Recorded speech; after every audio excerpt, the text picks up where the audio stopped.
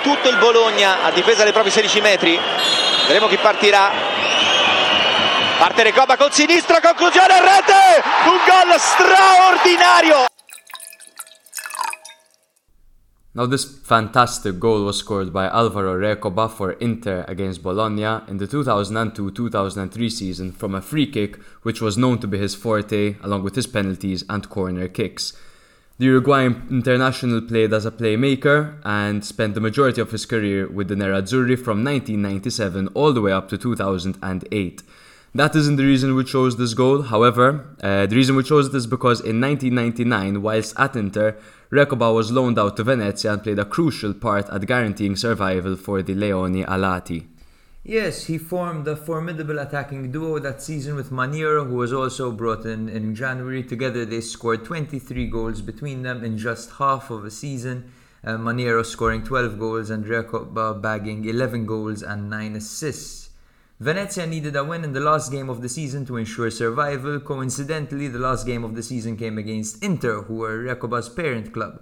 Venezia ended up winning this game 3-1 thanks to a goal and an assist by Recoba, confirming survival for the next season. Ruolo del Lex has been there since 1999. Yes, sir.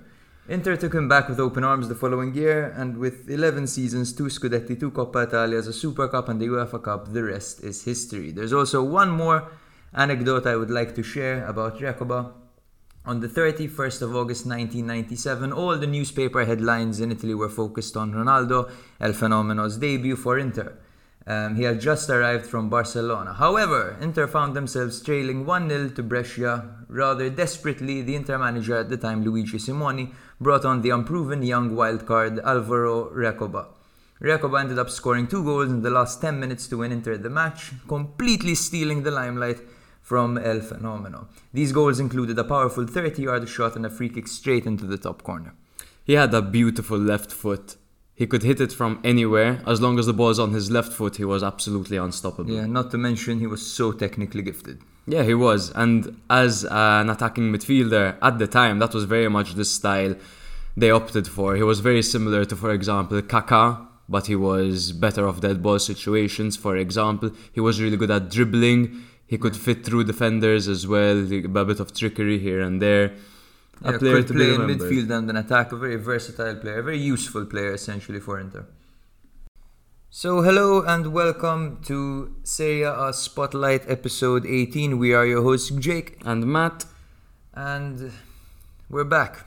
We're back. So I don't know if you guys realize, but if you thought we sounded different in the last 2 episodes, it's because that wasn't us. We hired 2 people. Exactly. We paid them very well. We paid them incredibly well. And yeah, how do you think they performed? I thought they were very good, man. I thought they were funny. I thought their conversation flowed naturally. They bounced really well off each other. It would have been better if they were a bit less nasal. And a bit more sober maybe in the second episode. The second episode, I think maybe they got a bit too fucked up. It was so good though. I really enjoyed it. Those first 7 minutes kill me, man. Hey, it's so man. funny. Hey, no, it was the laughing hilarious. fit completely unedited, just laughing throughout while the mic's running. And if you like that, you can also find it on our Instagram page at Serie A Spotlight. We have a little snippet there from episode 17. Yes, episode 17. But with all due respect, thank you very much to Mintoff and Santi for doing this. We were able to enjoy our holiday and our trips very well since they were looking after us. And yeah, thank you guys, and we'll definitely have you on the podcast in the near future. Yes, and we can assure you that is the last you're gonna hear about Nick Pope. So, let's get down to it. One more thing I'd like to say is, obviously, while we were away, we didn't really stay worrying about the prediction series, so we've neglected that a little bit. We will be bringing it back in the next episode, and yeah, hopefully I'll manage to get some points back and beat Jake. Massive shout out to Mint, by the way, who managed to predict Thomas and Henry own goal and the goal. That was incredible. I will gladly surrender my title as the Oracle for episode 17 only. Of course, we'll have an Oracle off in the coming days. But thankfully this is episode 18, so you're safe. Let's go.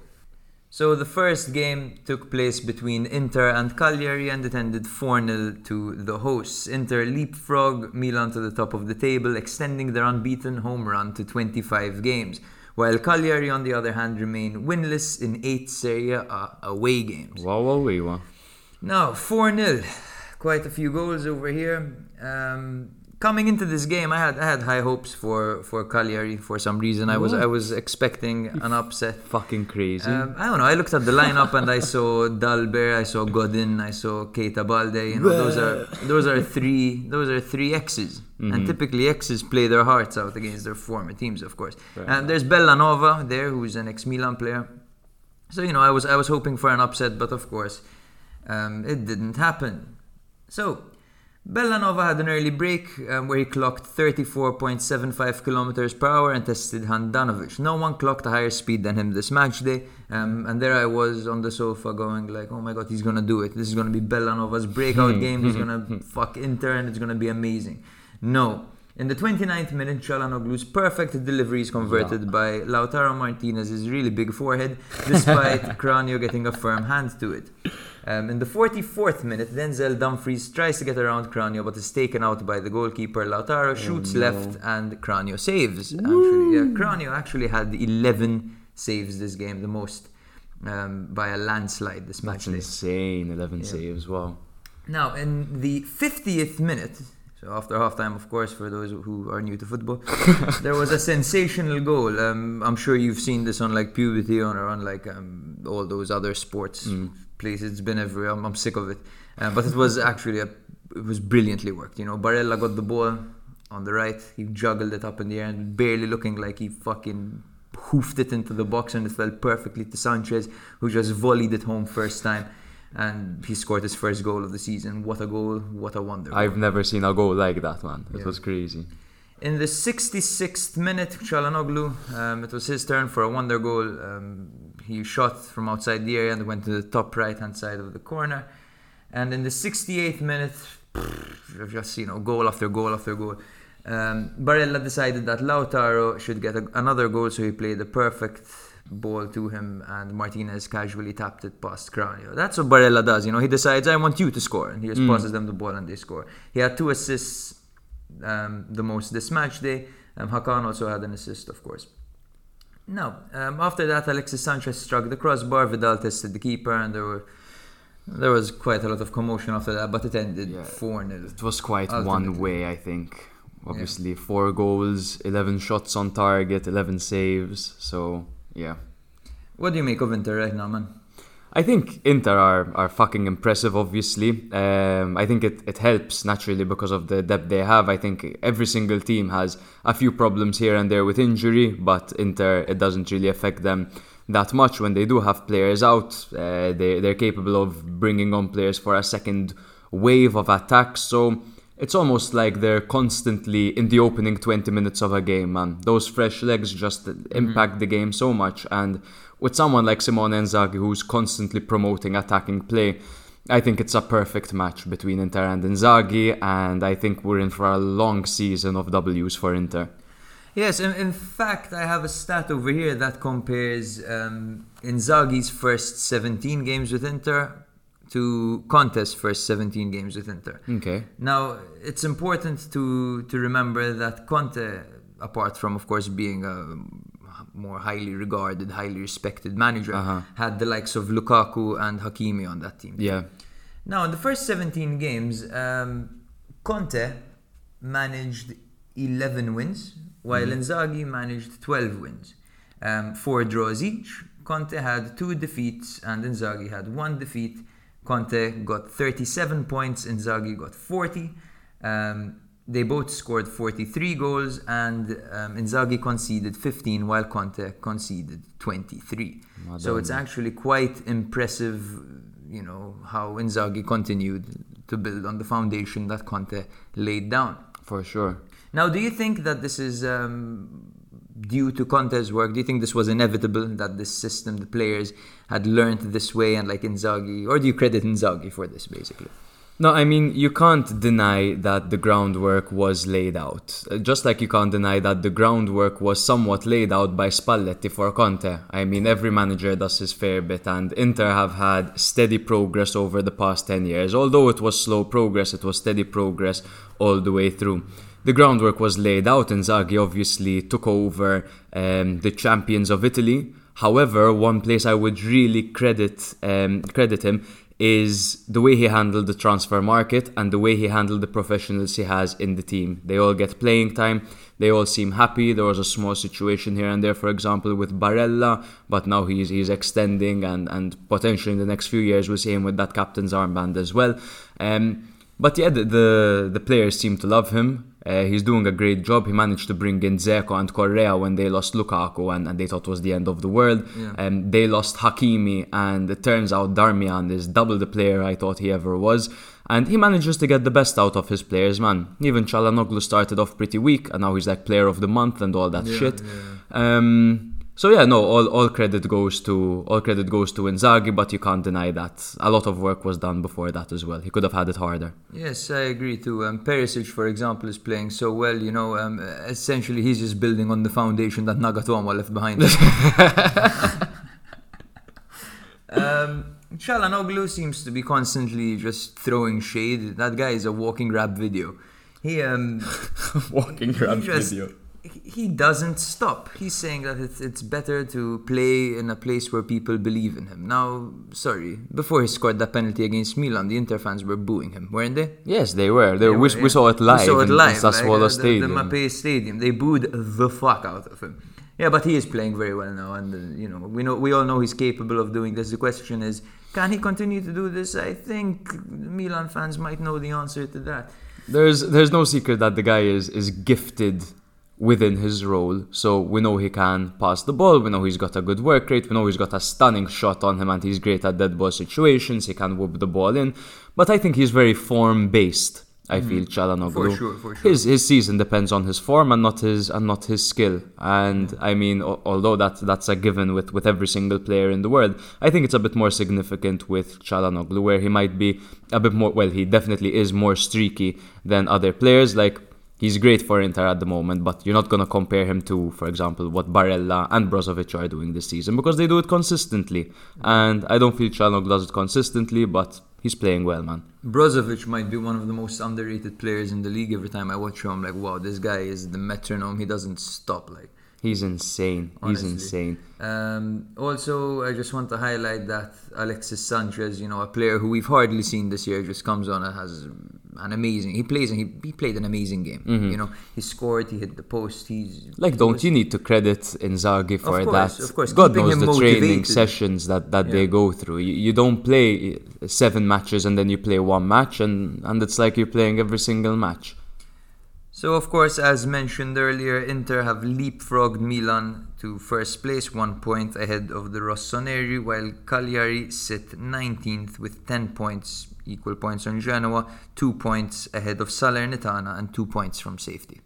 Oh, but Inter could not go first without Milan slipping up in an away game to Udinese, and that is exactly what happened. Udinese hosted Milan and the end score was 1-1. So, for Udinese, this was the first game with Cioffi in charge after Gotti was sacked after Udinese's 3-1 loss against Empoli. So that marked Udinese's 6th loss of the season with 8 draws and 3 wins, with 2 of these wins coming in the opening 3 matches of the season and only 1 win in the last 13, so obviously a significant dip over there. Cioffi is currently Udinese's caretaker manager after being promoted from assistant manager. His CV doesn't boast many impressive stints, with his most notable roles taking place in the Saudi League along with an assistant manager role for Birmingham under Gianfranco Zola. For Milan, they were coming off 2 victories against Genoa and Salernitana after a poor run of form saw them collect 1 point in 3 matches. However, a last place finish in the Champions League group of death meant that Milan can finally put all their focus on the Serie A method which really benefited Inter nicely last season. So Milan looked shaky from the start in this game, I think you can confirm as well, particularly the likes of Romagnoli, Florenzi, Bennacer and Bakayoko, all kind of seeming out of sorts. It seemed like they skipped the warm-up and just didn't get going in this game, and in fact it only took to the 17th minute for Beto to find the net after Arslan intercepted a misplaced pass by Benacer and played the Portuguese through, who found himself one-on-one with Magnan. The initial attempt was saved, but Beto managed to latch onto the rebound, making it 1-0 for the underdogs. Like I said, Benacer played a terrible pass to Bakayoko over there, and naturally, you know, with the way Milan play, they were clean through on goal and they managed to make it 1-0 instantly. So Milan looked shaky for the entirety of the first half, but when halftime came about, Pioli made 3 changes, bringing on Kessie for Bakayoko, Messias for Krunic and Tonali for Benacer. Both sides managed to get a few chances in, but the next goal came towards the end of the game in the 92nd minute when Zlatan scored a bicycle kick after some confusion in the Udinese box, salvaging a point for AC Milan. A stunning goal, by the way. Sometimes I don't think Ibra's even on the pitch because nothing's getting to him, and then the 92nd minute he just pulls that out of his ass and it's insane. That wasn't the end of the drama, however, as 3 minutes later in the 95th minute, Isaac Success was sent off for barging Mike Magnan on the ground, who was about to start a counter-attack. To be honest, the second Success came on, he just looked like a twat. He looked from like the a start. menace, man. He was just being a dick constantly. He absolutely destroyed Crotone today. Yes! Fun fact, he scored and he assisted against him. Man. Okay. But yes, that guy came on and the commentator was instantly on his ass, bro. He's like, he's done nothing right. He's done nothing right. And then eventually he went and blocked Magnan. To be honest, he stopped the counter-attack, which could have potentially led to a goal, but he got himself sent off. Yeah, God forbid it would have led to a goal, right? Yeah, God forbid, man. So this is my take on the first goal, because obviously we both know that Beto's on hot form. We knew he was going to score pretty much, and we know that Benacer's pass was dreadful. But here's why it's worse than you might think, because you can say any player fucks up and it can lead to a goal. You only notice a mistake when it leads to a goal. But Milan's system, the way it works is, it consists of the keeper choosing where to play the ball, whilst the 2 centre-backs adopt a wide stance. So this leaves massive space in the middle, and the central midfielder makes himself available just outside the area. Normally this is either Kessie or Tonali. Normally Kessie tends to drop back and take charge over here. Yeah. This means that should the player lose the ball in this area, the opponent is going to be clean through on goal. Yeah. So it is essential that the player that receives the ball here either opts for a safe choice. We normally see, in fact, the ball being played to a Theo Hernandez or a Calabria over here, and then they 1-2 it and start building the play forward. But Benacer went for a direct pass, it was intercepted, and then one ball through, and I mean, Tomori was never catching Beto, let alone Romagnoli, you know what I mean? So is this, a mistake in the system of Milan, or is it simply a crucial error made by a good player? Look, Guardiola says that if you want a system where you build out of the back, you need to make mistakes, right? You're going to make mistakes, you're going to embarrass yourself, you're going to concede goals. So, on the one hand, Milan making these mistakes, they're a young team, they can improve. Eventually, maybe these mistakes will be ironed out, and playing from the back in the manner that they do could end up being a very powerful weapon. Yeah. Especially the fact, when Milan dropped 3 players at the back, everyone pushes up, the fullbacks charge up, and then they build up like that. Tonali drops deep typically and carries the ball up. Yeah.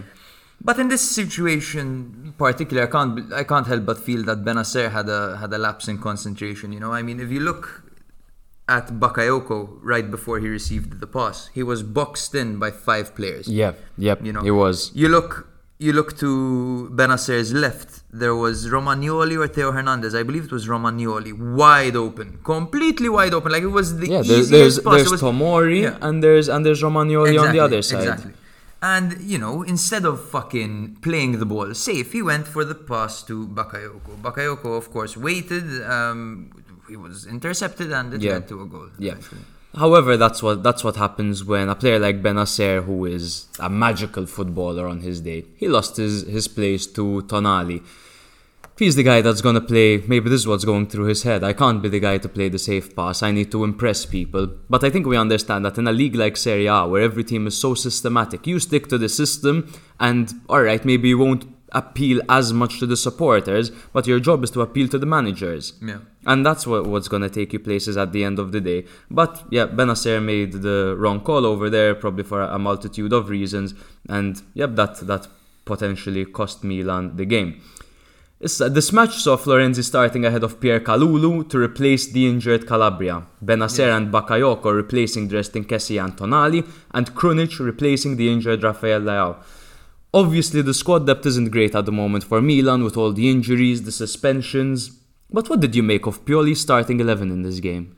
Okay, so I found it quite bizarre that Florenzi started, for example, ahead of Kalulu, who's on hot form. I found it quite bizarre that Salamakers started ahead of Messias, who has been on very hot form once again. And I found it extremely bizarre that Bakayoko started instead of Tonali, who has been the best midfielder of the lot. But Tonali's young, we have one competition we're in apart from the Coppa Italia. So why the fuck are you resting him? And the way Tonali plays from the first minute and the way he plays in the 90th minute, he actually gets better towards the end of the game. He seems to run more towards the end. He's a fucking animal. Yeah. He's such an engine. I don't have a problem with changes being made to the team. Yeah. No problem at all. I understand that Milan had Liverpool on, I think, Tuesday or Wednesday. Obviously, players are going to be fatigued and there are so many injuries that Pioli doesn't want to risk more injuries, especially now when they're concentrating solely on the Scudetto. But a team that relies so heavily on the two centre mids, don't change them both.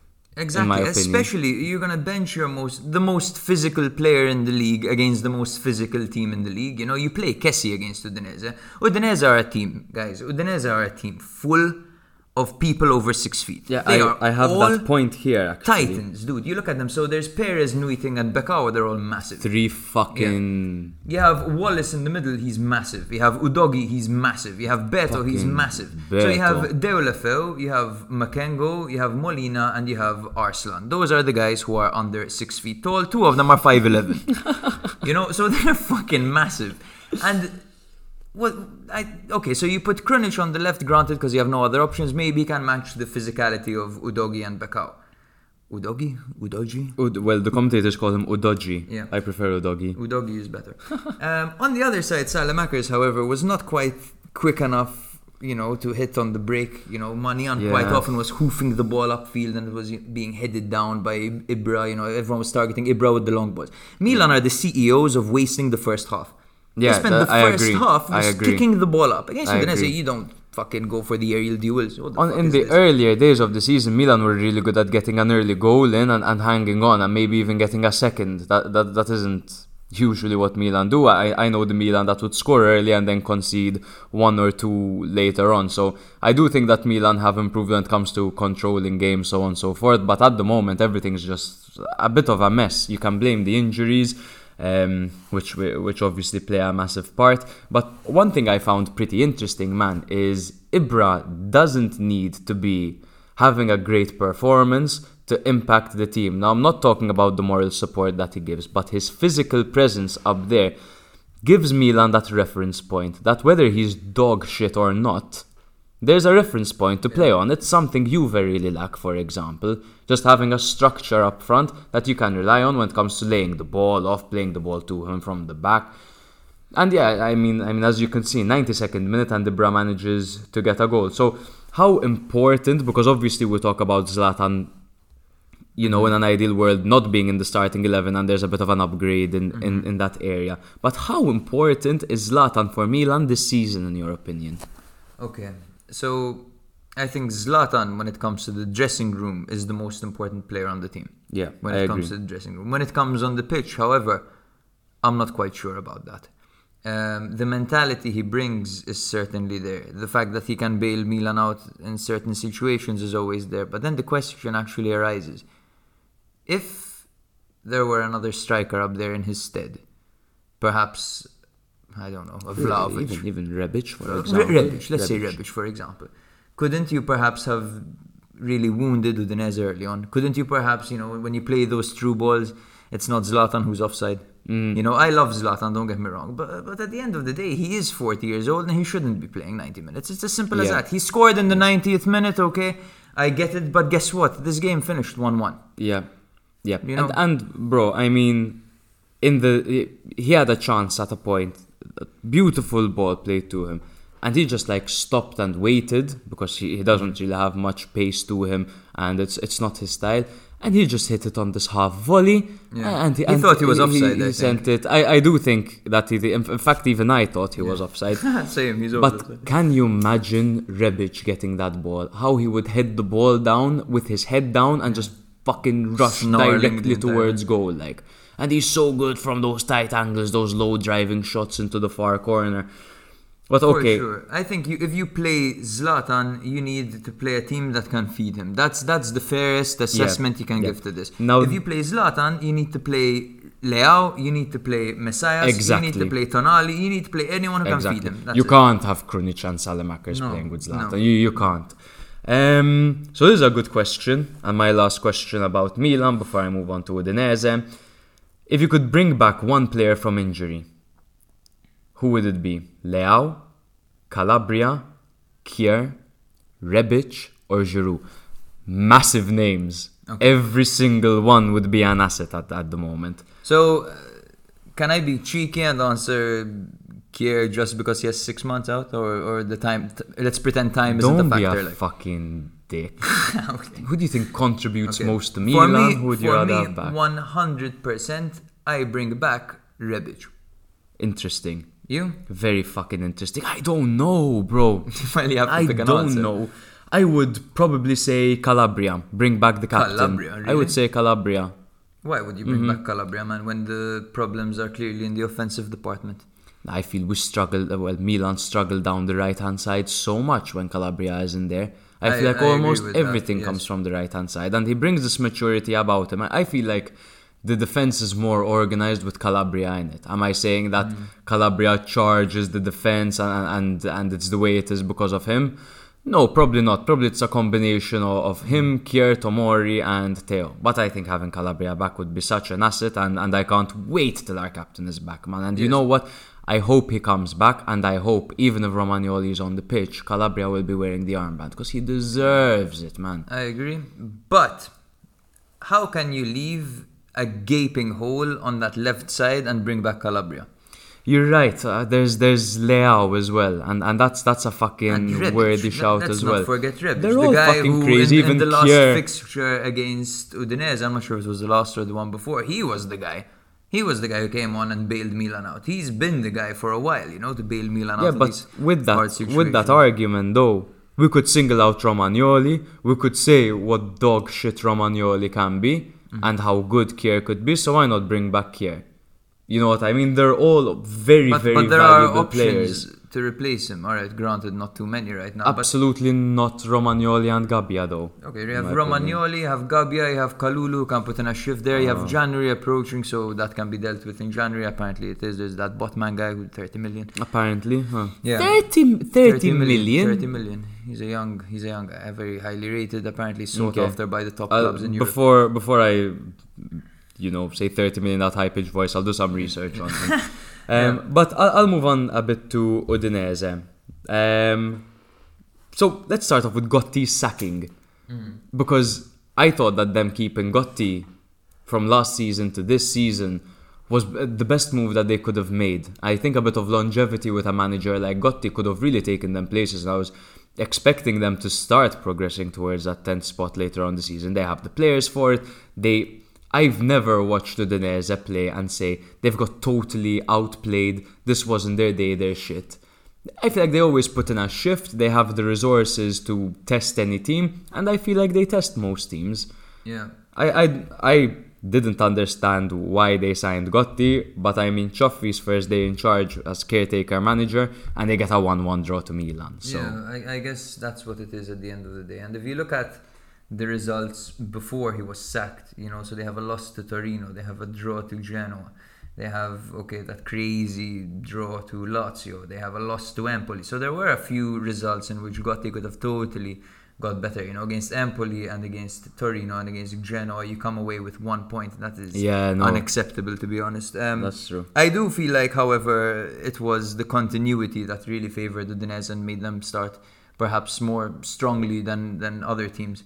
Yeah. In the league. But, it's interesting. I wonder who they'll bring in now, because obviously this Cioffi guy is a caretaker for now. Yeah. So they must bring in someone interesting, maybe fucking Gianpaolo or fucking Di Francesco or one of those guys that just come and go every year. Maybe a bit of a newer face would be a bit exciting, but normally teams like this don't really go for new faces. Yeah, there are a few managers that just pop in and out of the league every season. Yeah, like Colantuono being one of them. Exactly. But yeah, Milan, second place, 39 points, just 1 point behind Inter. Udinese, 15th on 17 points. So the next game took place at the Stadio Maradona between Napoli and Empoli and ended 1-0 to Empoli. What? The fuck?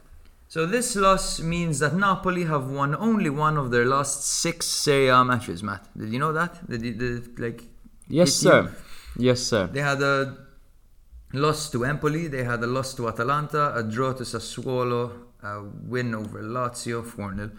A loss to Inter and a draw to Verona, followed by, of course, this loss to Empoli. No, wait, I said that at the beginning. Never mind, scratch that. Now, it took till the 21st minute for Napoli to register their first shot on target, and it came from Dries Mertens, whose shot on the edge of the area was just too high.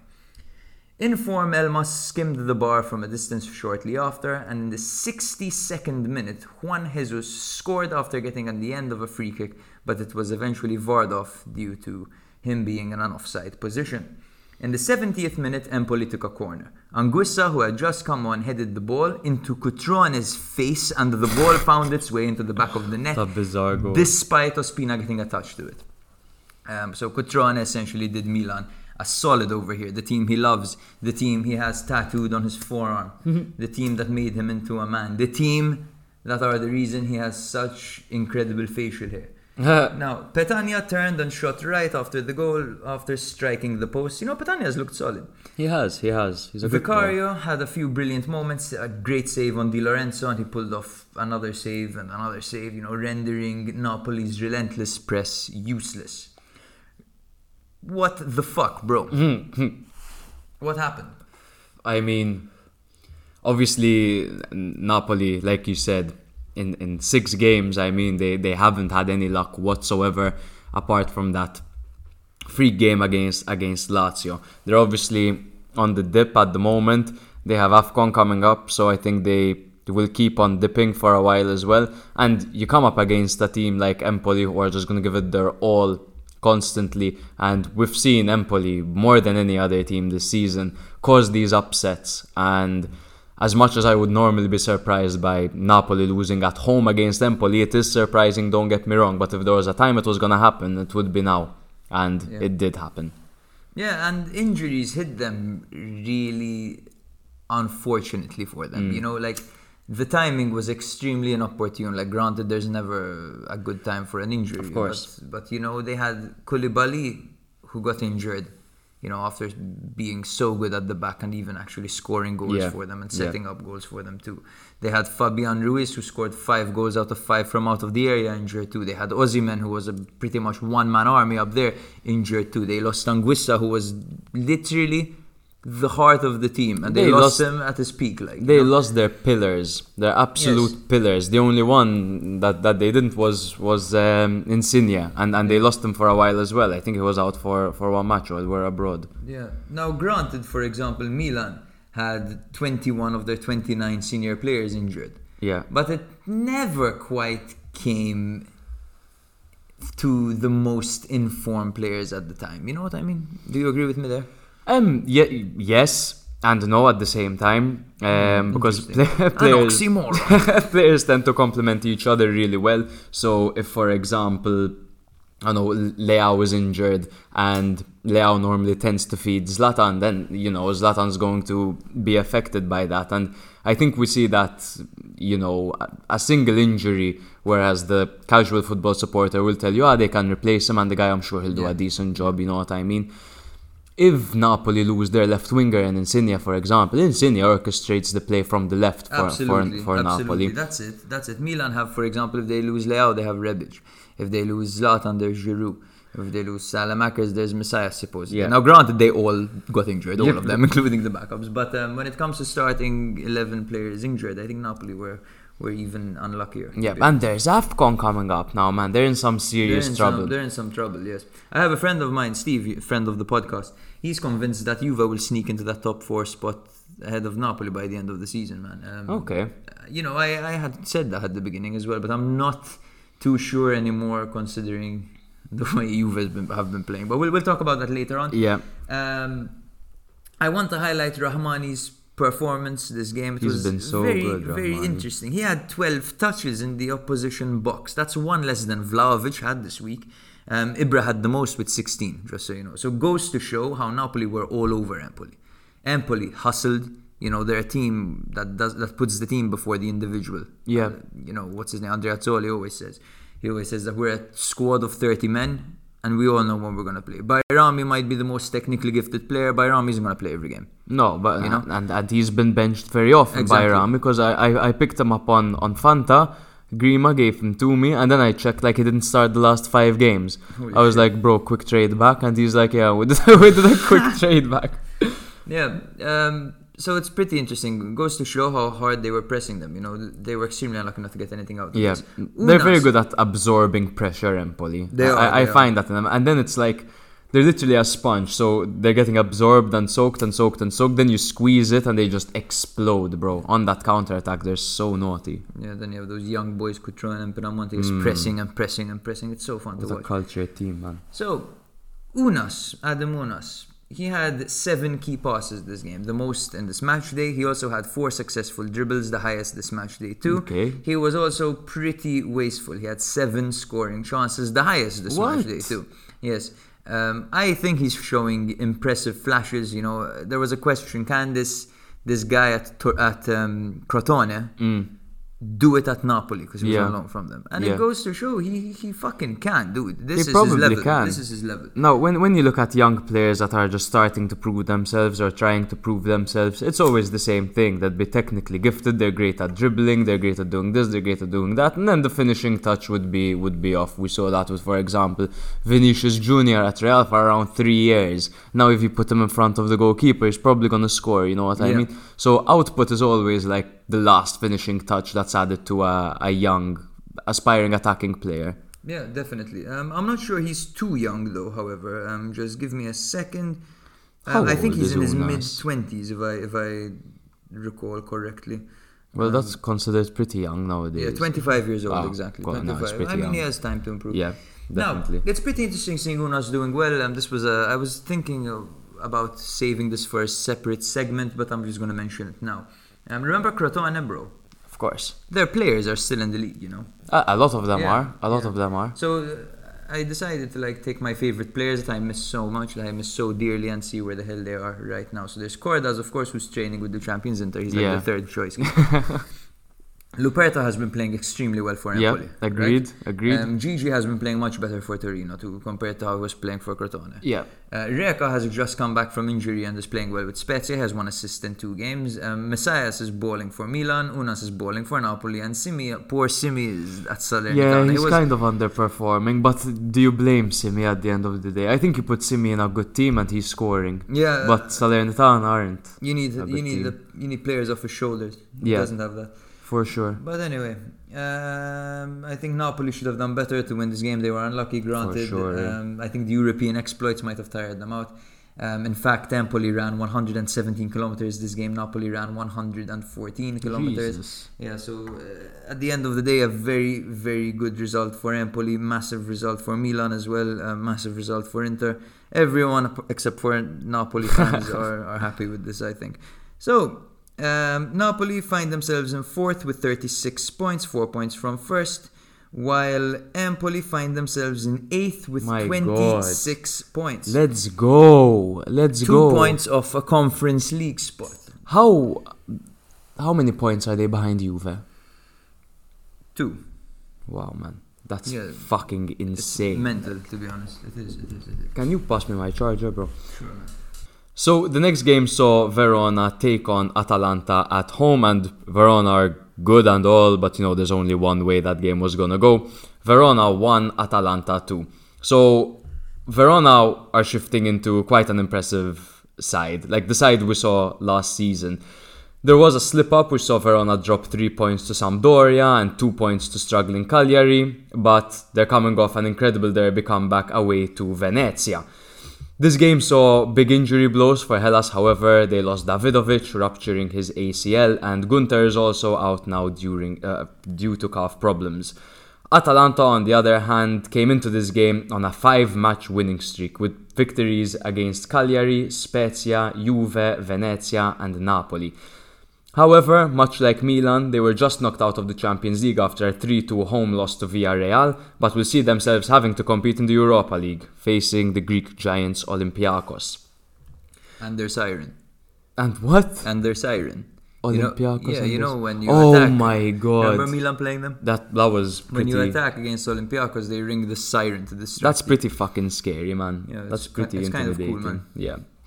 In the 22nd minute, Cholito, becoming quite inevitable at this point, he managed to finish from a tight angle after a great pass by Faraoni. The Argentine struck the ball on a half volley directly at Musso, but a rare error from Atalanta's number 1 saw them down 1-0. 12 goals for Cholito this season. A few moments later, a grounded Musso provided a fantastic save to stop Kevin Lasagna, keeping the deficit at just 1. A bit after that, a Pasalic strike also smashed the crossbar, denying Atalanta an equaliser. In the 37th minute, Miranchuk netted brilliantly after finding himself in a good position after Petzella held up play nicely in the box after a Muriel pass. The Russian did a fantastic job to feint past Trasale and placed the ball into Montepas's corner. Game on. As the second half got underway, we saw an opportunity for Verona after Tamez's volley had both Musso and Toloi scrambling on the line, with Verona getting close once again.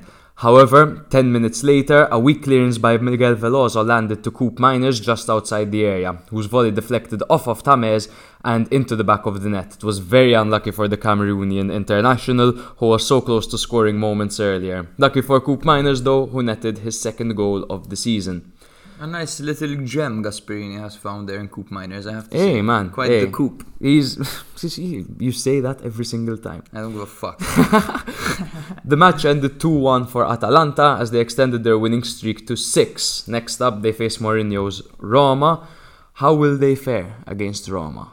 Will it be an easy game or a bit more competitive? So Atalanta, right? They're playing Roma. Yeah. So I think Atalanta will tear them a new one. Yeah, but we're talking 4-0. No, I don't think. Okay. 4-0. No, I think Atalanta have 2 goals in that game guaranteed. Yeah, I think Atalanta have 2 goals guaranteed in every single game, man. Game. I would never bet again. Atalanta will score in every single game. True, that's true. And this was without Malinovsky, they bring in Miranchuk and you're like, what can he do? Boom, go. And Miranchuk played really well as well, man. He's a talented player, Miranchuk, especially when he's playing against Malta. But anyway, they have Gosens out still. That's a guy I'm not looking forward to seeing again, man. Holy shit, they're going to be fucking insane with him. Like, they played Petzella this game, and Petzella, in my opinion, isn't that special at all. No, they gave Mele a rest, in fact. Yeah, he did a good job in the Miranchuk goal. However, he's a bit on the slower side as well. A bit more. At the end of the day. Yeah. But he gets the job done. I feel like Gasperini always makes these wing backs work in some weird way or another. Plug and play, baby. Literally. Now, Atalanta are just 3 points from the top. Out of the top 4, they lost to Milan on match day 7, they drew to Inter on match day 6, and they beat Napoli on match day 16. These are very impressive stats for Atalanta, but does the team have what it takes to go all the way and win the league? Honestly, Atalanta have been top 4 contenders for a while. 3 seasons. 3-4 seasons, I would say. Something like that. I think that most of the players have remained. So, for example, you look at Toloi, you look at Derun, you look at Muriel, you look at Zapata, whatever. These guys have been there. Gosens as well. They've been there from year 1 to beginning. To be honest, for Atalanta, I think they can do. I think they can do it. I think they have what it takes. Those odd freak games. Hey man, they need to iron those out. Because if they lose 3 games a season to the top sides and just smash the bottom ones, they're gonna fucking win the league. I feel like they can do that as well. They have the facilities for it, big time, man. They're the most dangerous team in the league, I would say. Yeah. There's one team I never want to play ever. It's Atalanta. Right? Yeah, One I completely share that 100%. sentiment. They're fucking petrifying when they start going forward, man. Keep them away from. When Milan beat them 3-2, Yeah. 3-0, everyone's fucking dancing. Oh my god, we're absolutely destroying Atalanta. They get these 2 goals from the 80th minute onwards. They had me shitting myself. Yeah, me too. They had me shitting myself. Okay, now I'm gonna go on a bit of a rant. Because Cholito is the 3rd top scorer in the top scorer race, behind Vlahovic and Immobile. Cholito has 12 goals. Vlahovic has 15, and Immobile has 13. But Simeone hasn't taken a single penalty this season, and Vlahovic took 5 and scored 5, and Immobile took 4 and scored 3, thus making Cholito the Serie A top scorer from open play. Are you on the hype train? Do you want him at Milan? Should he replace Messi or Lautaro for Argentina? Will there be an erect statue of Cholito outside the Bentegodi? Is Maradona's legacy in trouble? And did his father grope his genitalia to the Juve crowd? Or did he simply frame the tools that created the GOAT of Serie A? What the fuck? Simeone. Yes. We used to take the piss Yeah, in out fact, of this I was guy. gonna say, I think I just realized that Serie A shit, man. Bro, That's actually very impressive. Vlahovic has That's been impressive. nuts. He's been insane. Trira is consistently mayhem. But for this guy to score 12 goals, he's scored more than them from open play. It's crazy. These guys get in the box more than him. I guarantee And they play for you better that. teams. I guarantee you they get in the box more than him. Yeah. And he's taking them on from angles like this. I mean, he had no right to score the goal that he scored in this game. Okay, Musso shat the bed, but he was in the position to make Musso shit the bed over there. He made Musso do that. No, he's been absolutely incredible. But let me stop taking the piss for a second. He's 26 years old. Yeah, He's perfectly in time to become a good player. a good player. Yes. Just a solid player, man. Yes. Would I spend 20-30 million on him? Probably not, man. Let the season finish, because I wouldn't Yeah. either right now. Yeah. Come January and they say he's yours, pay 20 million Yeah. and he's yours. Like, nah. No, Yeah. no, not 20 million. Not taking that bait. Not 20 million, but give me to the end of the season. Give me to the end of the season, because we know that he can sometimes be streaky. We know that. Yeah. But to be honest, he had never gotten started again, and now he's on fire. So I have a bit of faith. He is, huh? But if at the end of the season he keeps this up, if Simeone nets 20 goals, give him to me for 20 million, 100%. If he nets 20 million, goals, sure. A million a goal. yeah, yeah. Yeah, I think he's been impressive. I've never quite seen him like this. He's had good moments, good flashes, good streaks where he's scored quite a few goals, but this is the best we've seen Simeone, I think. I think we're seeing sure. his peak. For sure, without a doubt. And I genuinely think his father was framing the tools that That's incredible, bro. By the way, you're a poet. that was 20 seconds of work. Sure. So another guy that always impresses me, and I've been a fan of his for a while, is Davide Faraoni. He has to be, I think, the league's best right back, or one of the league's best right back. I think Calabria and Darmian give him a run for his money. Sure. I mean, I'd say that Calabria, Di Lorenzo's there. Di Lorenzo's good, yeah. Faraoni's 30 years old. That's which impresses exactly where I'm getting. me. Yeah. At 30 years old, do you think there's still a big move on the cards for him? Do you see him, for example, going to Juve or going to Inter? Going to Juve would be nice, huh? That would be a nice one. Instead of Danilo. Let me tell Play you, Quadrado on the wing. If Juve don't make Champions League, I can see it happening.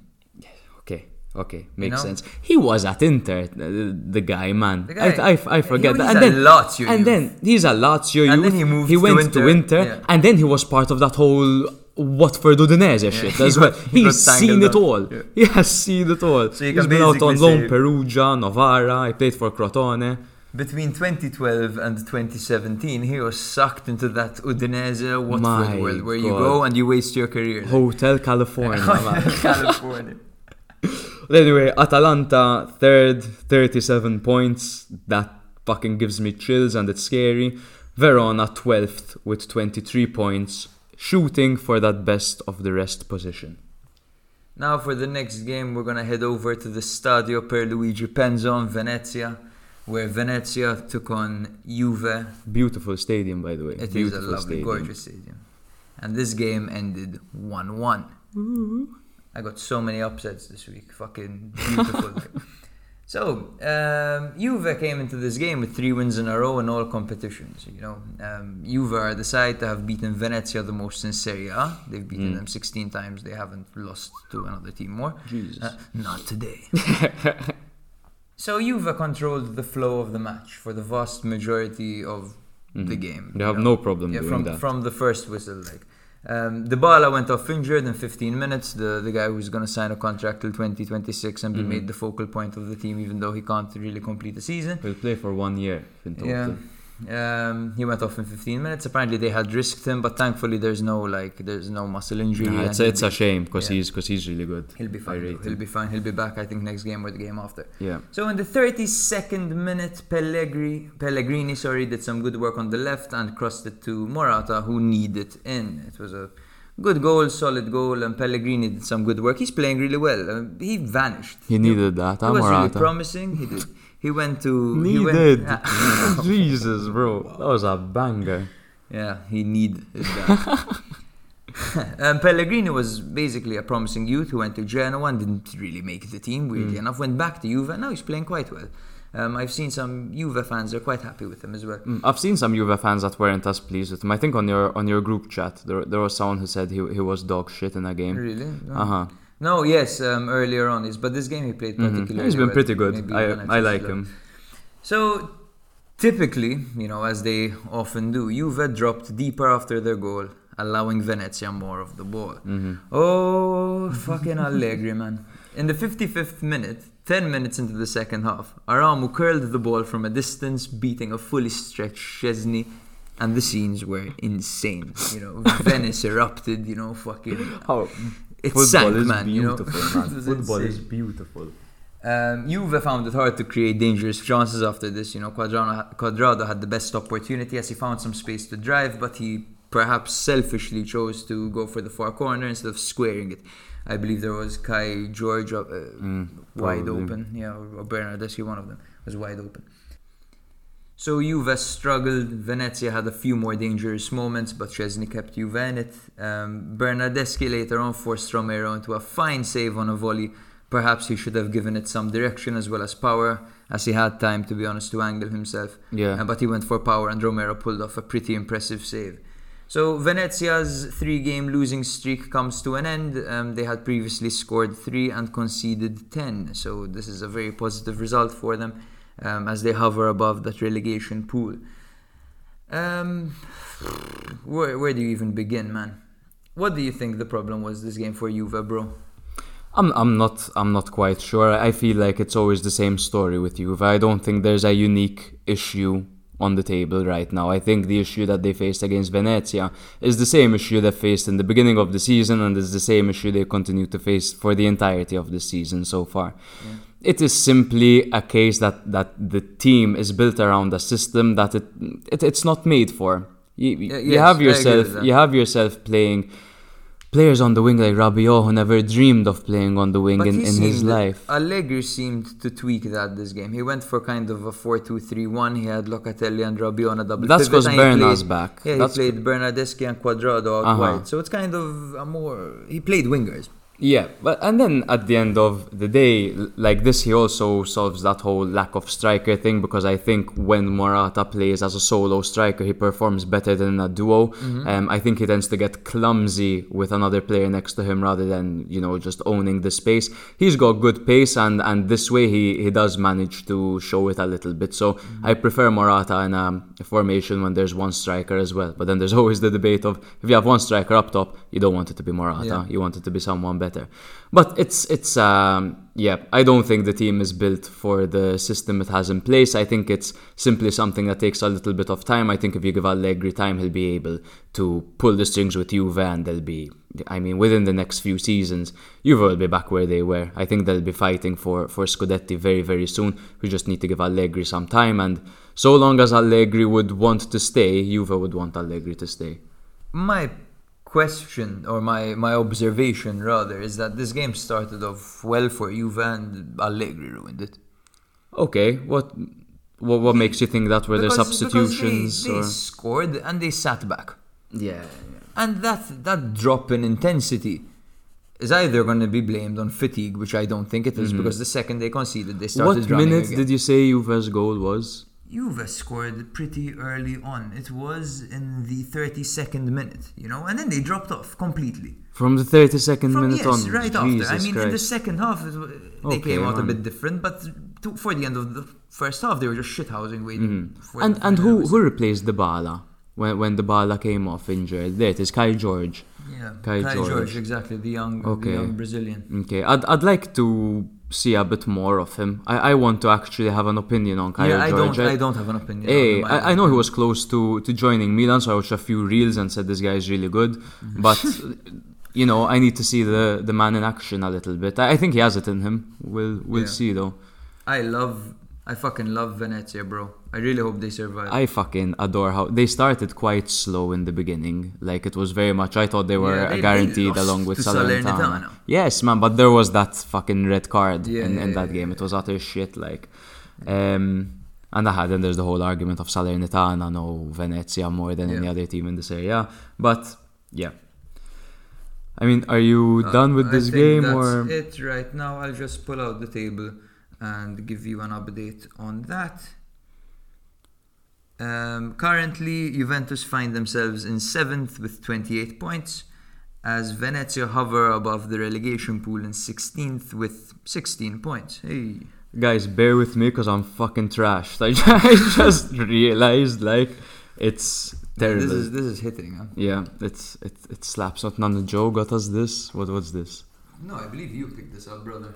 Oh, I did pick that up. Look at that. We've got some Cabernet Sauvignon. Fantastic. You can never go wrong. Liba. For a second, I thought you were pouring white wine into my red wine. Okay. So, the next game, Fiorentina versus utter bullshit dog wank. I'm Salernitana, in other words. Fiorentina won 4-0, very expected, I would say. They're coming off two very expected wins against Sampdoria and Bologna, maintaining their impressive start to the campaign, while Salernitana, on the other hand, to cut them some slack, they had a run of very unfortunate fixtures, facing Juve, Milan and Fiorentina in a row, losing by an aggregate of 8-0. That is exactly what we would have predicted. In the 31st minute, Bonaventura, with a first-time half volley from outside the area with the outside of his foot. Wonderful technique from the veteran. Belek got a significant touch to it but didn't manage to keep it out. The scenes were immaculate. Bonaventura ran up to the fans. The speakers were blasting. It's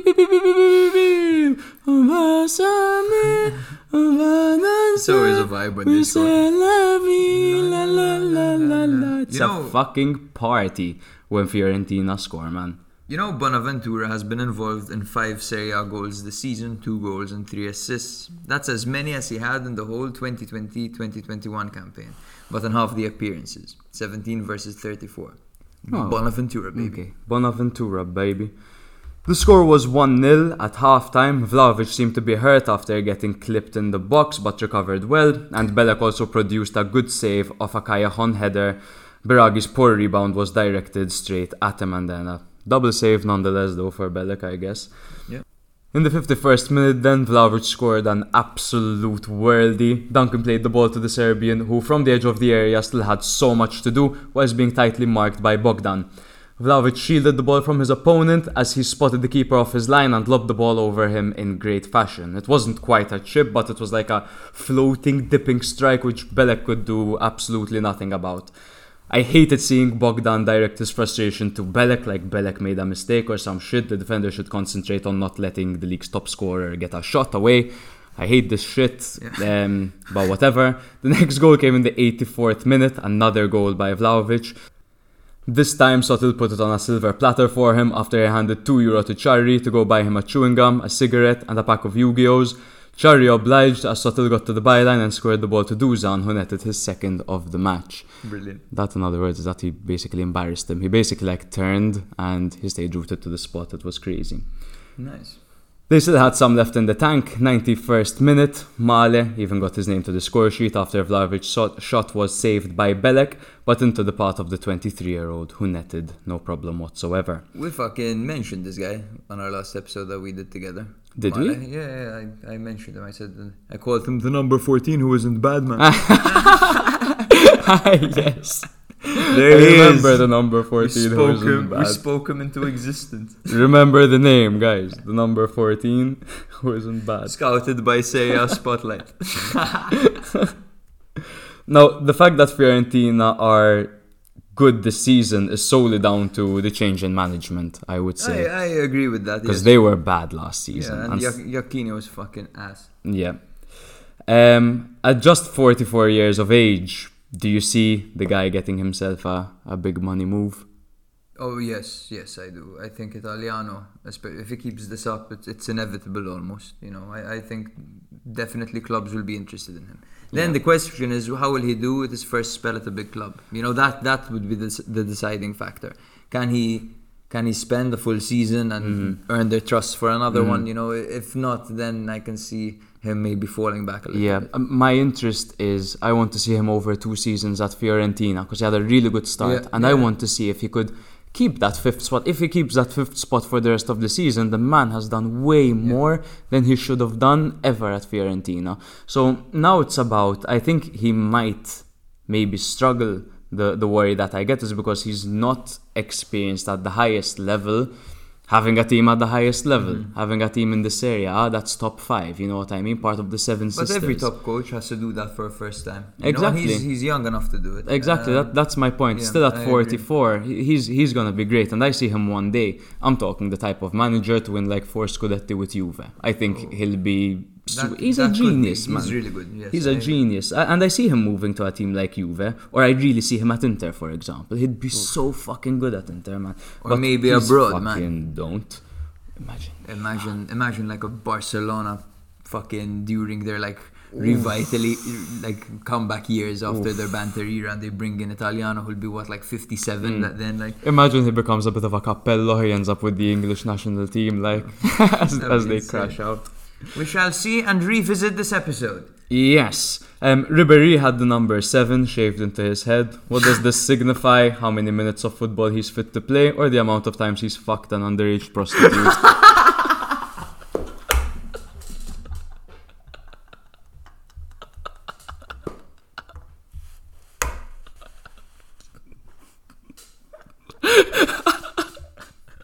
That's fucking brilliant. That's getting clipped. Definitely 100%. Ribéry's always been so eccentric, eh?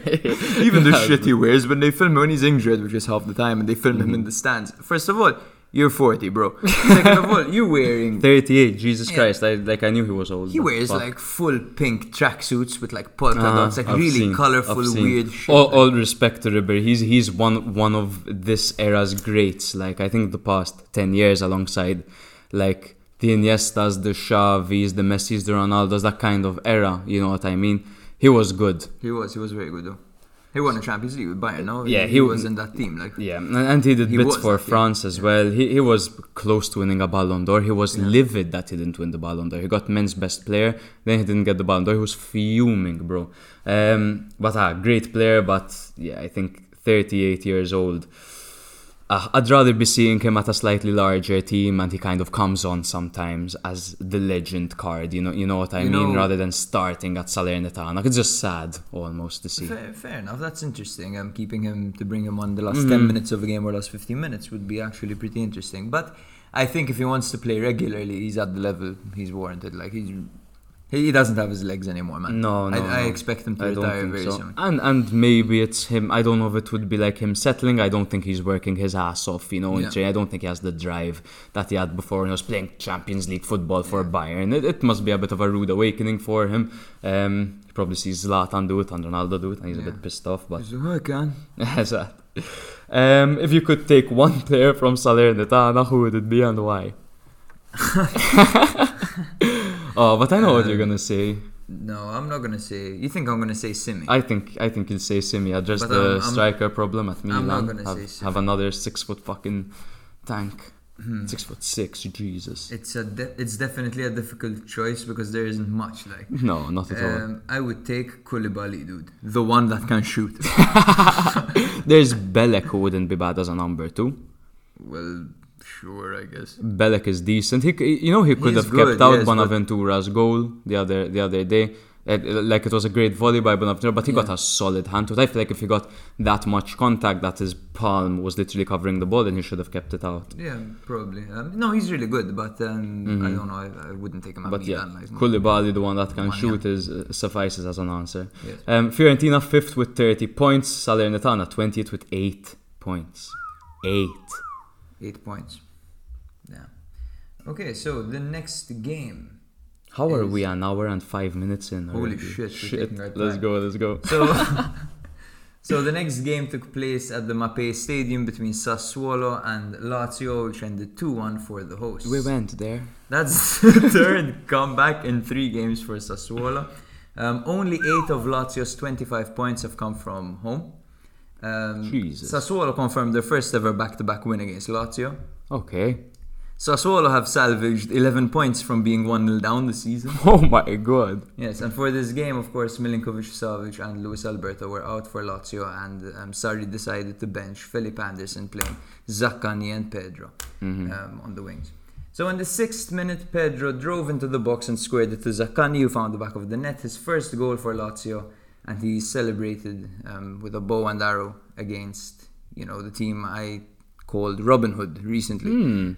They steal from the rich and give to the Oh poor. my god, he Yeah. saw your tweet. He saw my tweet and he celebrated like it. Thank you.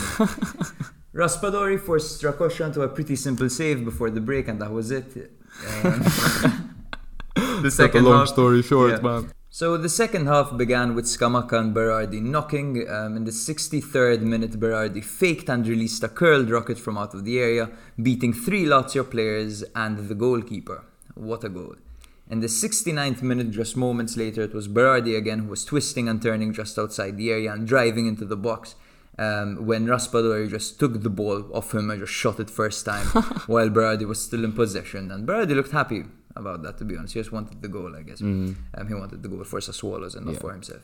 In the 87th minute, there was quite a lot of drama. Ayhan got a red card for dropping Muri'i. Just let him go, man. Yeah. He's not that good, man. No. He's not gonna fucking score. So just after that, Bazic took the free kick and he hit the crossbar. It bounced like off the line and back into play. Lazio thought it had crossed the line and they protested, but the referee wasn't having any of it. As the 87th minute, God knows Yeah. how much they protested. They were fucking freaking out, bro. There's a fucking hilarious gif like. But anyway, and then eventually the match ended, and once again we're here discussing Lazio's depth, man, and how they don't have enough players, man. And Sassuolo are good, man. Sassuolo are good, but Murray isn't good enough to be the second striker, man. And fucking But that fucking sums it up. Like it does. I like mean- we're saying it time and time again because it actually is the case. Yes. There's not much to add. There is one issue which isn't easy to solve, and it's onboarding players who are going to be used to replace other players when they're hurt. Not the simplest of tasks. There's a new system in place, and much like we talked about Juve, do the players fit the system? We know that Sarri Ball might take an extra season or two than other teams, so I would personally stick by a manager like so, even though I'm literally like scared he'll die.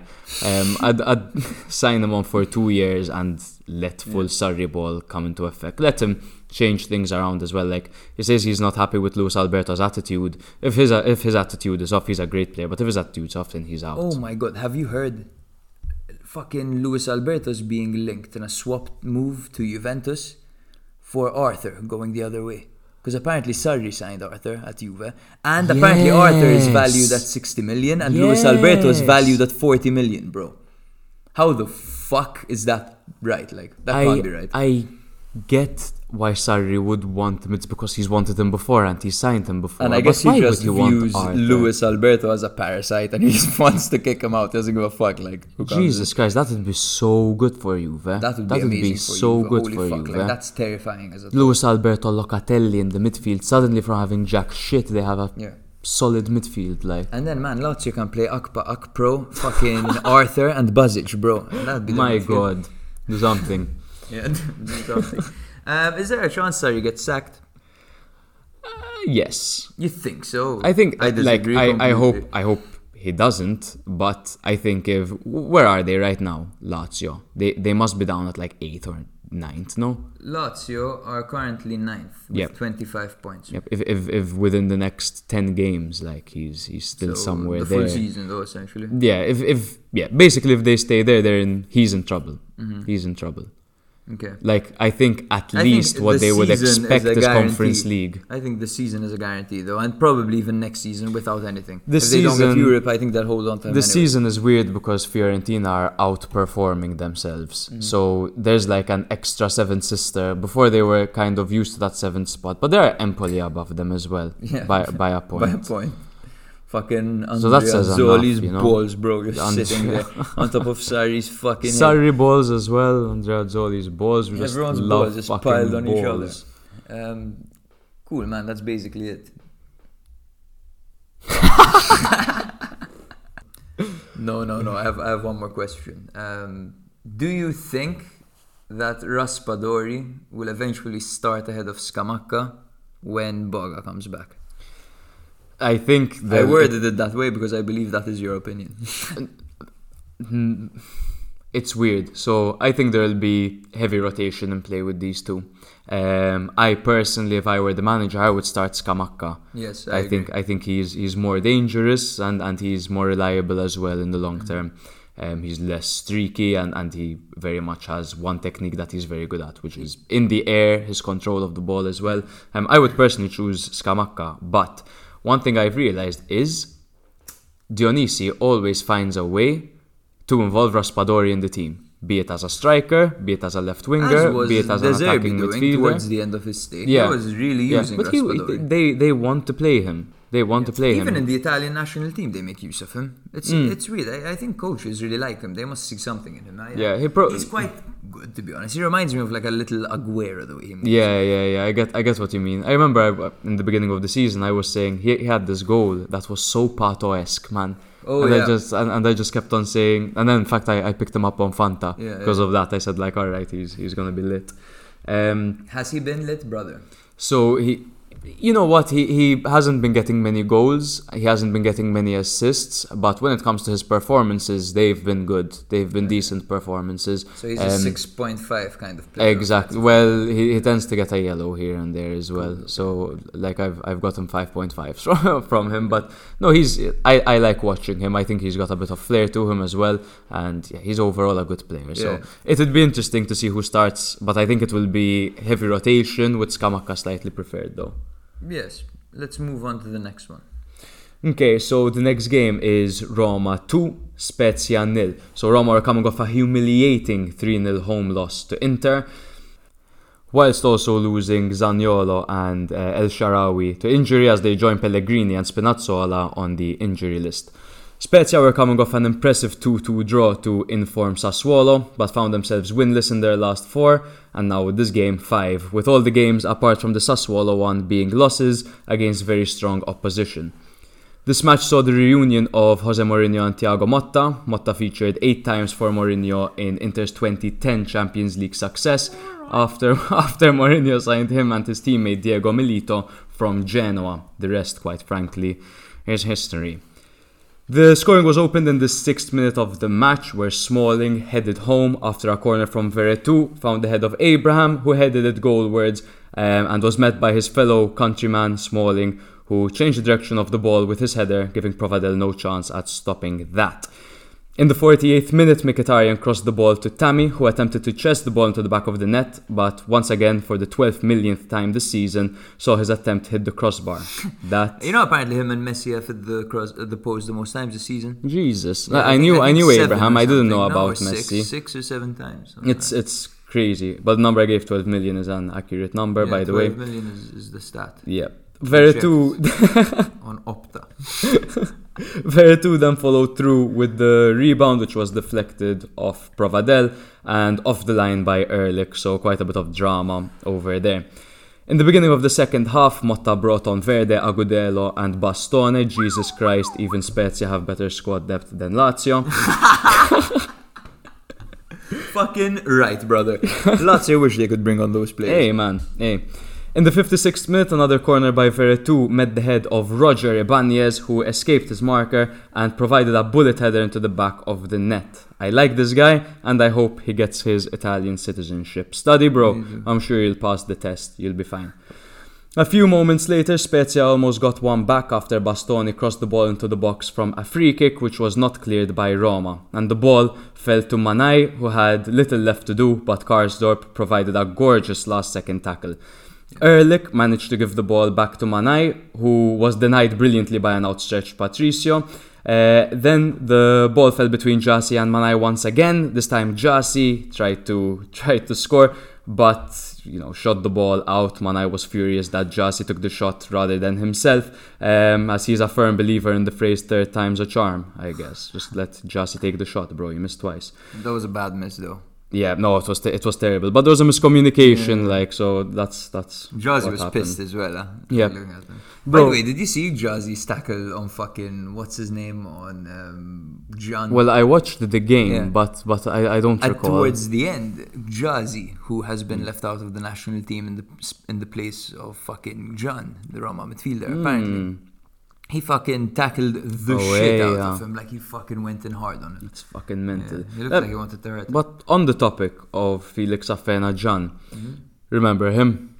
I remember, man. You know what I mean? That guy that scored 2 after coming off the bench against Genoa. He got absolutely humiliated, man. He came off the bench again this time, got booked 6 minutes later, and in the 93rd minute controlled the ball with his hand. Blatantly, like where's the non-rees for France against Ireland, and slammed the ball into the back of the net. The whistle went off. Everyone heard the whistle, and he went off to celebrate in front of the Roma fans, who knew that the goal wouldn't stand. And he's there with his arms open, like, you see what I just fucking did, man? I don't give a fuck. And they're all looking behind him. My God, It's so embarrassing. talk about praise hitting you badly, man. The guy can't take a compliment. No. He got his second yellow card of the match for handling the ball and thus a red, and he misses the Atalanta game. Mourinho was livid. He was fuming, bro. But you know what that is, man? That's a player fighting, man. Yeah, I He get just it. wants I get to it. win, Yeah, like- but come on, don't cheat. You know what I mean? Yeah. And try play it off. And if you heard the whistle just like everyone And else. look at the faces of the fans, man. Hey, man. You could have realized. The commentator was like, is anyone going to tell him? So, Roma won. Yeah. They won 2-0 against Spezia, but in my opinion, it was far from convincing for Roma. Firstly, they're against a struggling Spezia side, and Roma didn't manage to get a single goal from open play in this game, but from 2 corners. So, we all know they have 2 centre-backs in Smalling and Ibanez who can hit the ball. And then they have And Tammy they have- Abraham as well, who Not can... to mention Mourinho as a manager, man, who Yeah, literally wins yeah. games off of set pieces like this. Like you see Literally. this game, 2 corners fucking led to goals, man. That's how they won the Yeah, game. like corners, convincingly. They didn't do much.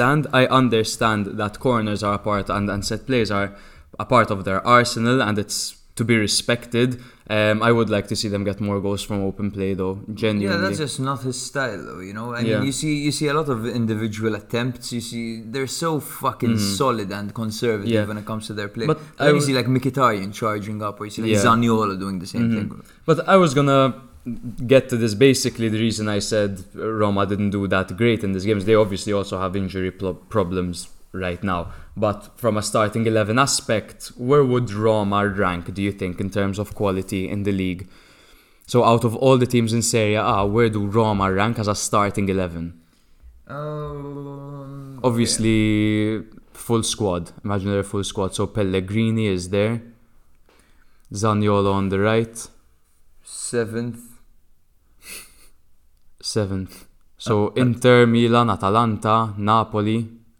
Yeah, fucking Lazio, I'd even argue starting 11 only. Starting 11. Oh, no, I think Roma have a better starting 11 than I'm Lazio. not sure about that, brother. They've got the likes of fucking individuals. Like they have the centre backs. You have Acerbi, you have fucking what's his name, Luis Felipe, who's really good.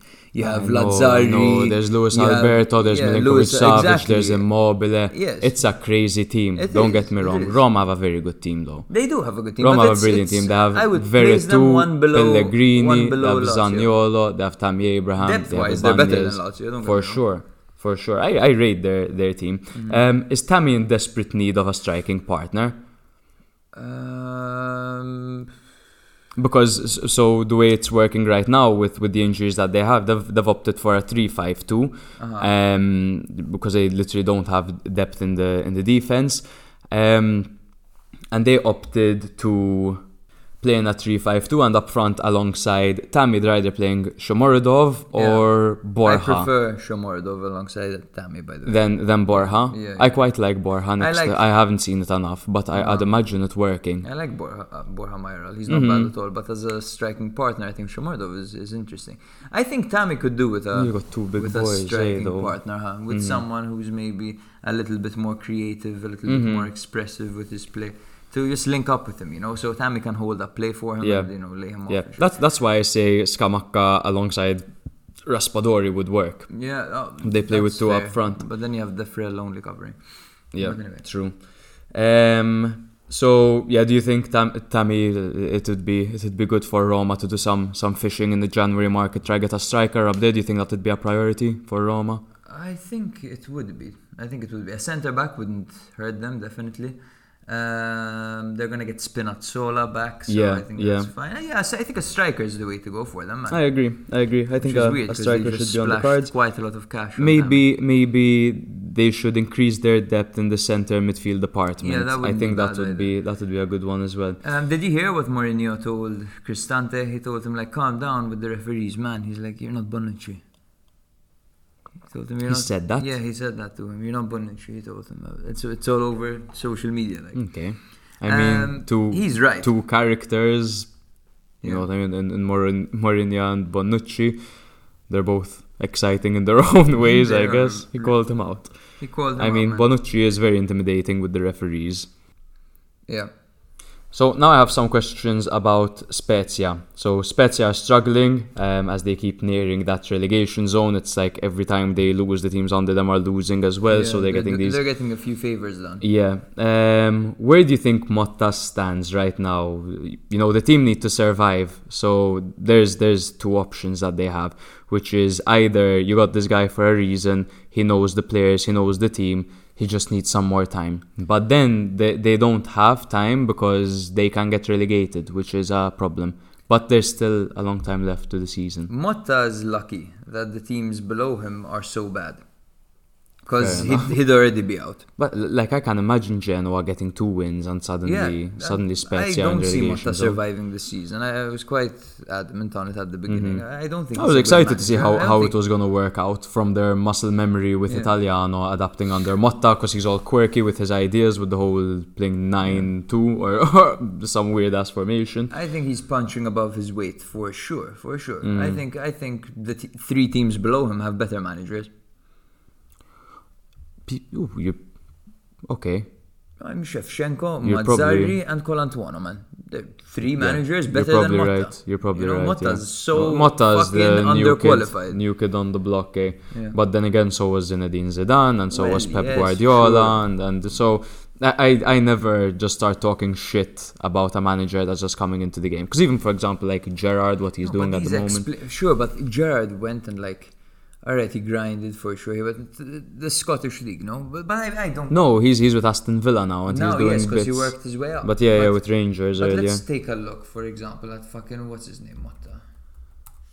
No, Motta's... Like, he's not doing good.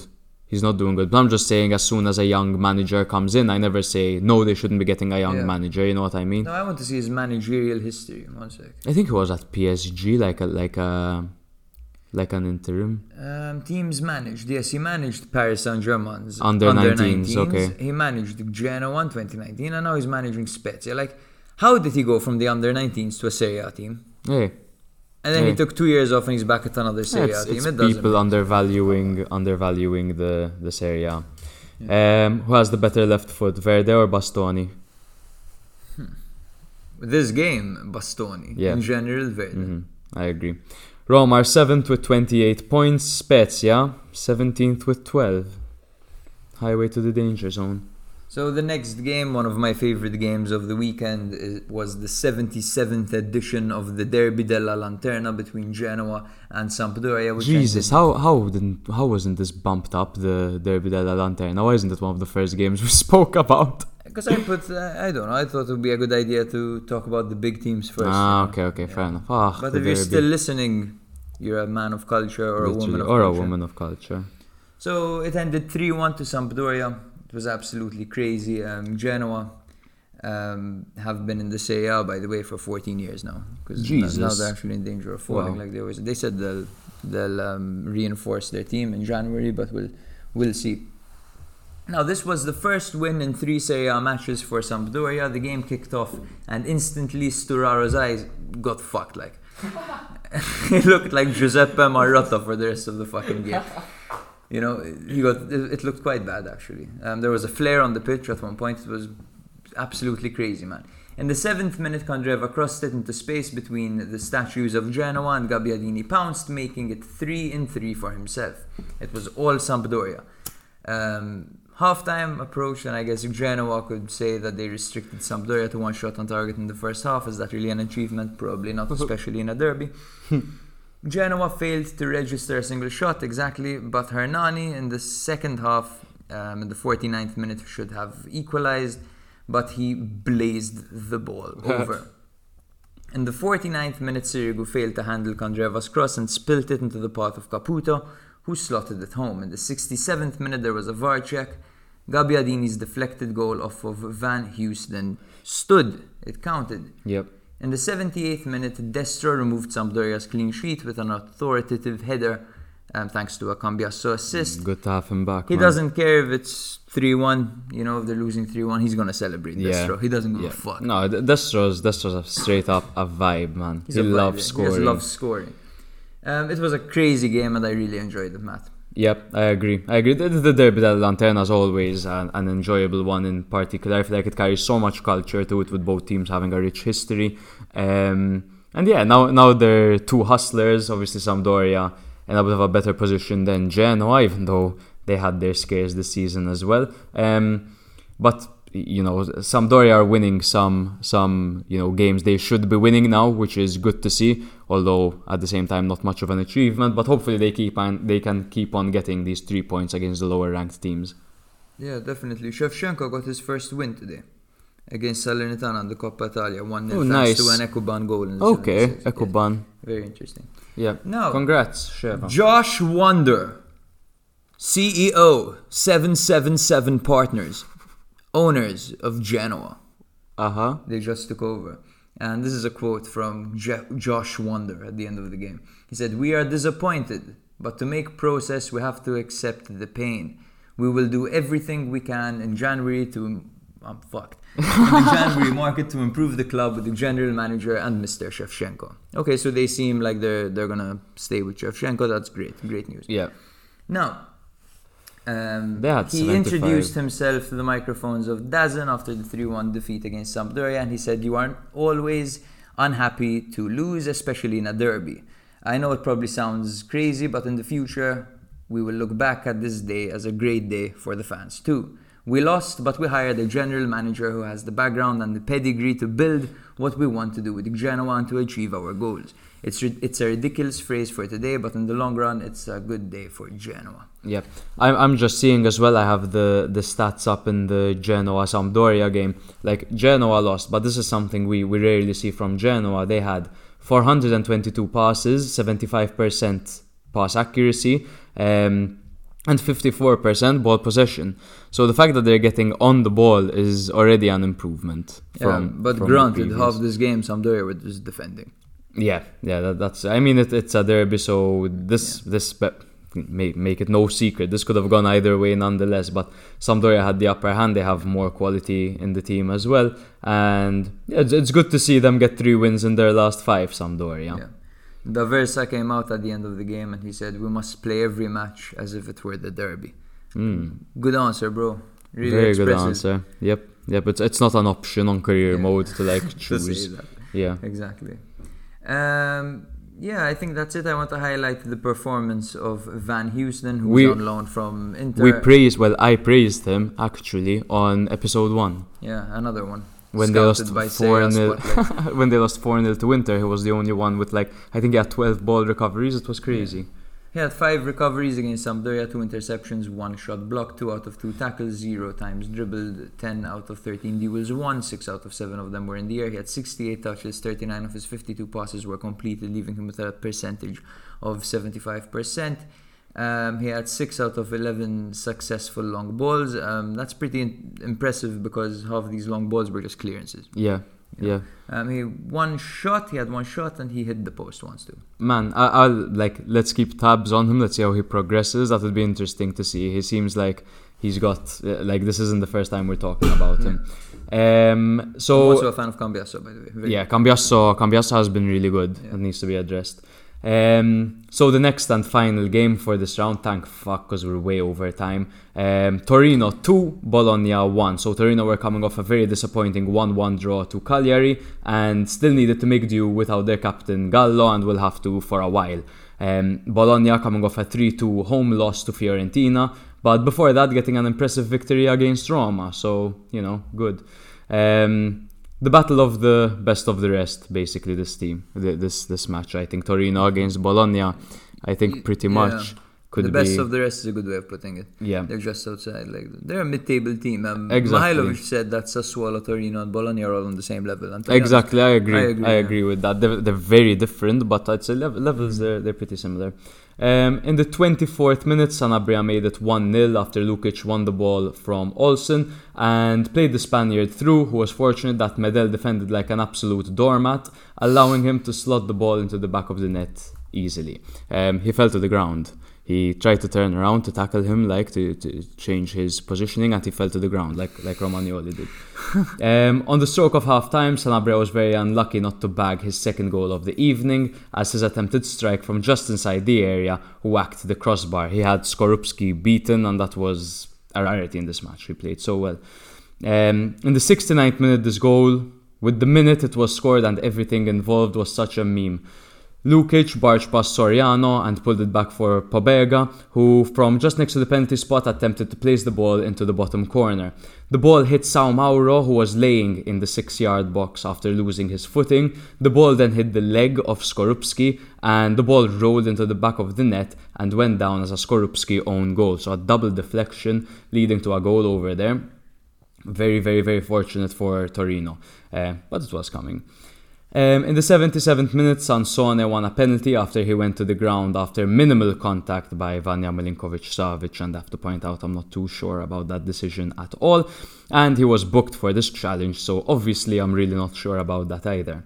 Orsolini stepped up and blasted the ball to the top corner, although Milinkovic-Savic managed to get a hand to it. He couldn't do any better if he tried 10 more times. Mihailovic said that Orsolini is the main penalty taker for Bologna, ahead of Arnautovic. Okay, but he doesn't start very often. Exactly, that's it. He doesn't start. That's the reason Arnautovic takes them, but if they're on the pitch at the same time, it's Orsolini who's going to take them. Okay, well, he hit this one nicely. I mean, beating Vanja Milinkovic-Savic from the spot isn't that easy. Lukic had a really good game in particular. Do you rate Lukic? Yes, what do you think of Lukic? I think he's a good player. I think agree. He's important for them. He fits in really nicely to Torino, I would say. They're, with Pratt next to him as well. They're not good. They've got a good team, Torino. Bologna, on the other hand, they have nothing to lose. They're in 10th place, going for that Conference League spot, apparently. What hurdles do you think Bologna face when trying to get to that Conference League spot? Well, first of all, there's winning games.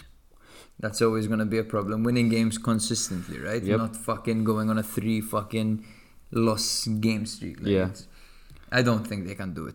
No, me. I It's really a don't meme, think like. they'll get Conference League. Like the commentators keep talking about it because it's romantic, but Yeah. they won't get that. I would love to see it. Don't get me wrong. Yeah, it'd be cool to watch. And they'd have some put that they can bring in. Some cool Bologna and the players. Conference League might not even be too bad, man. Yeah, who knows? They could do it. Do they have the players to play twice a week?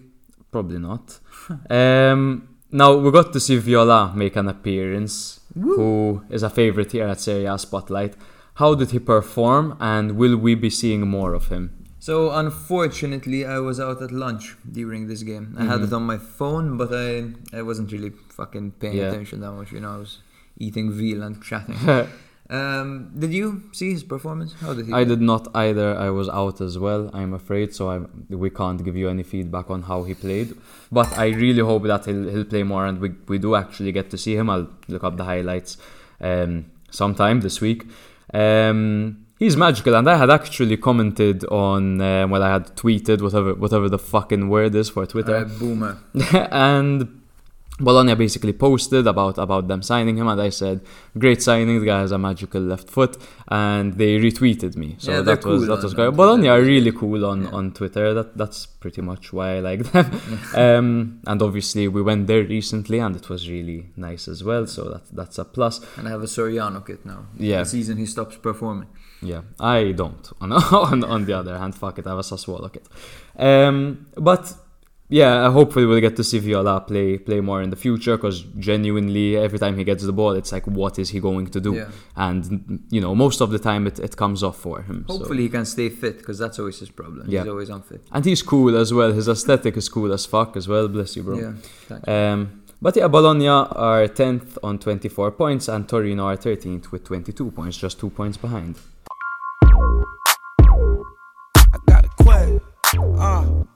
I got a question.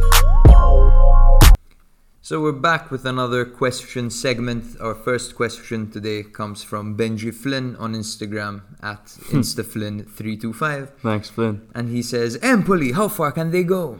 I think where they're at right now is probably the furthest they would be. I think things are really going to get competitive within that top 7 now, and Lazio are behind Empoli as well, so we're very likely to see that dip. Yeah, I think 8th is probably the best that they're going to do this season, but I hoped it would be different. Yeah, I'd say 8th is the highest. They can't get any higher. That's what I think. Oh, look at us agreeing again. That's fun. Jamie Dent at Jamie Dent on Instagram. I think Jamie Dent, is it? No. Let's see. Jamie.Dent, yes. Nice. He says, we're almost midway through the season. How have things been compared to what you predicted? Inter have been way better than I thought they'd be. Inter are way better than I thought they would be, but I think I was a bit naive to think they wouldn't be great. Same. Juve are definitely doing worse than I thought they would be. Yeah, I think in comparison to the beginning of the season, I think in the beginning of the season I thought Lazio and Roma would be doing way better than they are. I thought they would be pushing 5th, 6th, like both of them. But otherwise, Milan pretty much in that first, second, third kind of realm. Yeah. That was kind of to be expected. And the top 4 of Inter, Milan, Atalanta, and Napoli is pretty much what I expected from the get-go. Yeah, to be honest, I didn't see the season playing out the way it's been playing out at all. Like, I didn't think Fiorentina would do this well. I thought they'd do alright, but I didn't think they'd do this well. Or Empoli, for example. It's been crazy. I didn't think Lazio would be so poor. Yeah. I didn't think Sassuolo would be so poor, you know. I didn't think Cagliari would once again fucking suck. I thought they'd be a bit better. Okay, yeah. But anyway, thank you, Jamie. The next question comes from Jack _motivates. Let's see, he brought it up. He fucking surprised all of us. He was abroad and he came to 3 Hour today. Nice. Welcome back. Pretty cool. Will Milan being out of Europe help them secure a Serie A title this year? Yes, it definitely gives them the opportunity to focus and, have less injuries, even though now, as soon as Milan got knocked out of the Champions League, Coppa Italia is coming up, so that's another midweek fixture. But I think definitely having one less competition, Milan will perform better than they would be performing if they're in the Champions League, but I still don't think Milan are ready to win the league. As long as Pioli plays the best players, there's a good chance, man. Yeah, but it's a bit hard to play their best players when apparently fucking they get a muscle spasm. No, that's true. I mean, the injuries don't help at all. But I don't know. From Last sneezing. game, there were Kalulu, as we discussed. Yeah, Tonali, as yeah, we discussed. Messias, they could have all played. Even Kessie could have played. That's true. Like you're playing once a week. Very rare criticism for It is, Pioli this exactly, week, by the way. typically, Very I rare. don't really criticize him. Yeah, But anyway, I think Milan are just too unlucky to win the league right now. yeah, That's pretty it. much. They need Or a good season that, without or the physical any injuries, department's like a fucking bit. Inter get. Yeah. What about the treatment and physical department, maybe? Yeah, get a new one. Yeah. That's what Oli Fischer on Twitter says always.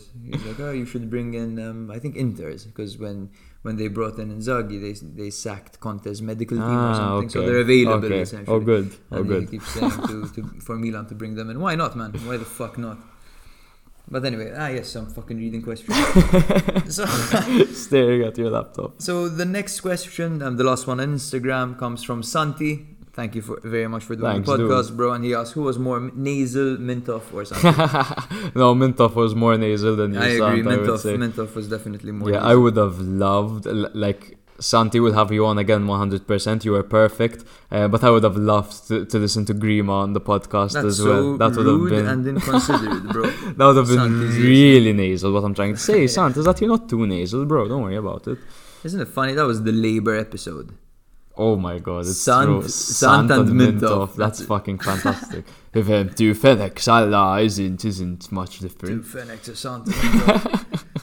Okay, and then the last question comes from Steve Colera at Steve Colera on Twitter. Shana, bro. And he says, firstly, huge shout out to Mint and Santi for filling in and doing a great job. Viva Labour. Respect. Think Napoli will recover back to first place, or are just Inter too strong? I don't think they'll recover back to first place. I think they're still in the position to turn things around and not decline as heavy as it's looking. I don't know if they're going to drop 6 more points and Fiorentina will consistently win, or Roma will consistently win, or Juve will consistently win and take their place. I think Napoli will still stay in the top 4 for the time being. But then the question is fourth the best they could do with Atalanta, Inter and Milan? I think potentially they could get third and put Milan in fourth if the injuries are that terrible for Milan for the rest of the season. You know, Napoli were... I see them highest third. As we mentioned, they were cursed with injuries. I think had they kept this momentum up, AFCON wouldn't have been that bad. Yeah. But they kind of fell early, so it's looking quite grim for them. Very unfortunate timing for them, man. I don't know if they can keep up with Inter. I don't With think Milan, so. for sure, because they're on the same boat. I think Atalanta and Inter will... They're a train that's coming fucking fast. Yeah. For sure. Atalanta, they can win the fucking league, man, Atalanta. Imagine they come against Inter and they kick their asses, like. That could definitely Fucking, happen. that is been nice. Fucking destroying teams for seasons now. You know, I mean, all they need is a lucky year. A year with a Literally. few slip-ups around them and they can do it.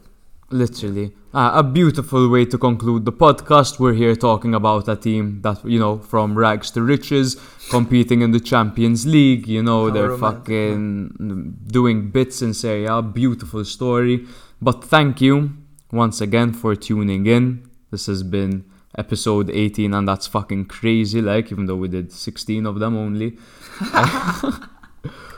And remember to follow us, guys. We're on Twitter at Serie A Spotlight. We're also on Instagram at Serie A Spotlight, and basically our Instagram lets you digest just a little bit of Serie A talk in case you can't sit through 2 hours of us chatting away. But send us a question. We'll definitely shout you out of our few followers. Feedback will reply for sure because we Yeah. don't have that many messages. It'll be fun. We can talk culture. But thank you, and we're looking forward to recording again next week. To another hangover.